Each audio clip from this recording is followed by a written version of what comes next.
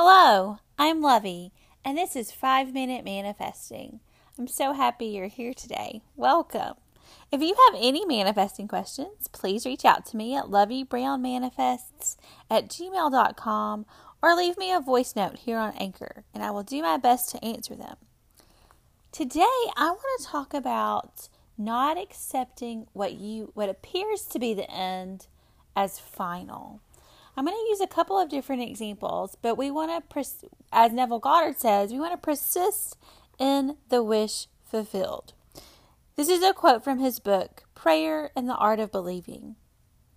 Disregard appearances and subjectively affirm as true that which you wish to be true. This awakens in you the tone of the state affirmed, which in turn realizes itself in you and in the one of whom it is affirmed. Give, and ye shall receive. Now, this could be true of a couple of different experiences in life. Let's do two examples. Let's do the example of a job that you want or a relationship that you want. So, say that you're trying to manifest a very specific position with a specific company, and you hear the news that the position has been filled. That does not have to be the end. You do not have to accept that as final. Anything could happen. That person could find out that that job is not what they want and they quit almost immediately. And maybe you're the next person on the roster that they're going to call to offer the job to. Or maybe you heard that and that information was just incorrect to begin with.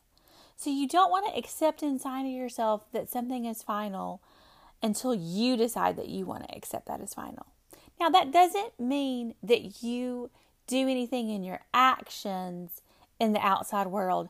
This is all internally inside of yourself. You go inside of yourself and say that you hear that the position that you want is filled, and you say, no, that's not what I heard. And you persist in the wish fulfilled of you having the position that you want. This same thing can apply to a relationship. People get in and out of relationships all of the time. People break up all the time. So if you hear that the person that you're interested in being with is with another person, don't do anything. Don't call them. Don't try to talk them out of it. Just leave them alone. Don't contact them. But inside of yourself, go into a place and say no, I'm really still interested in being with that person.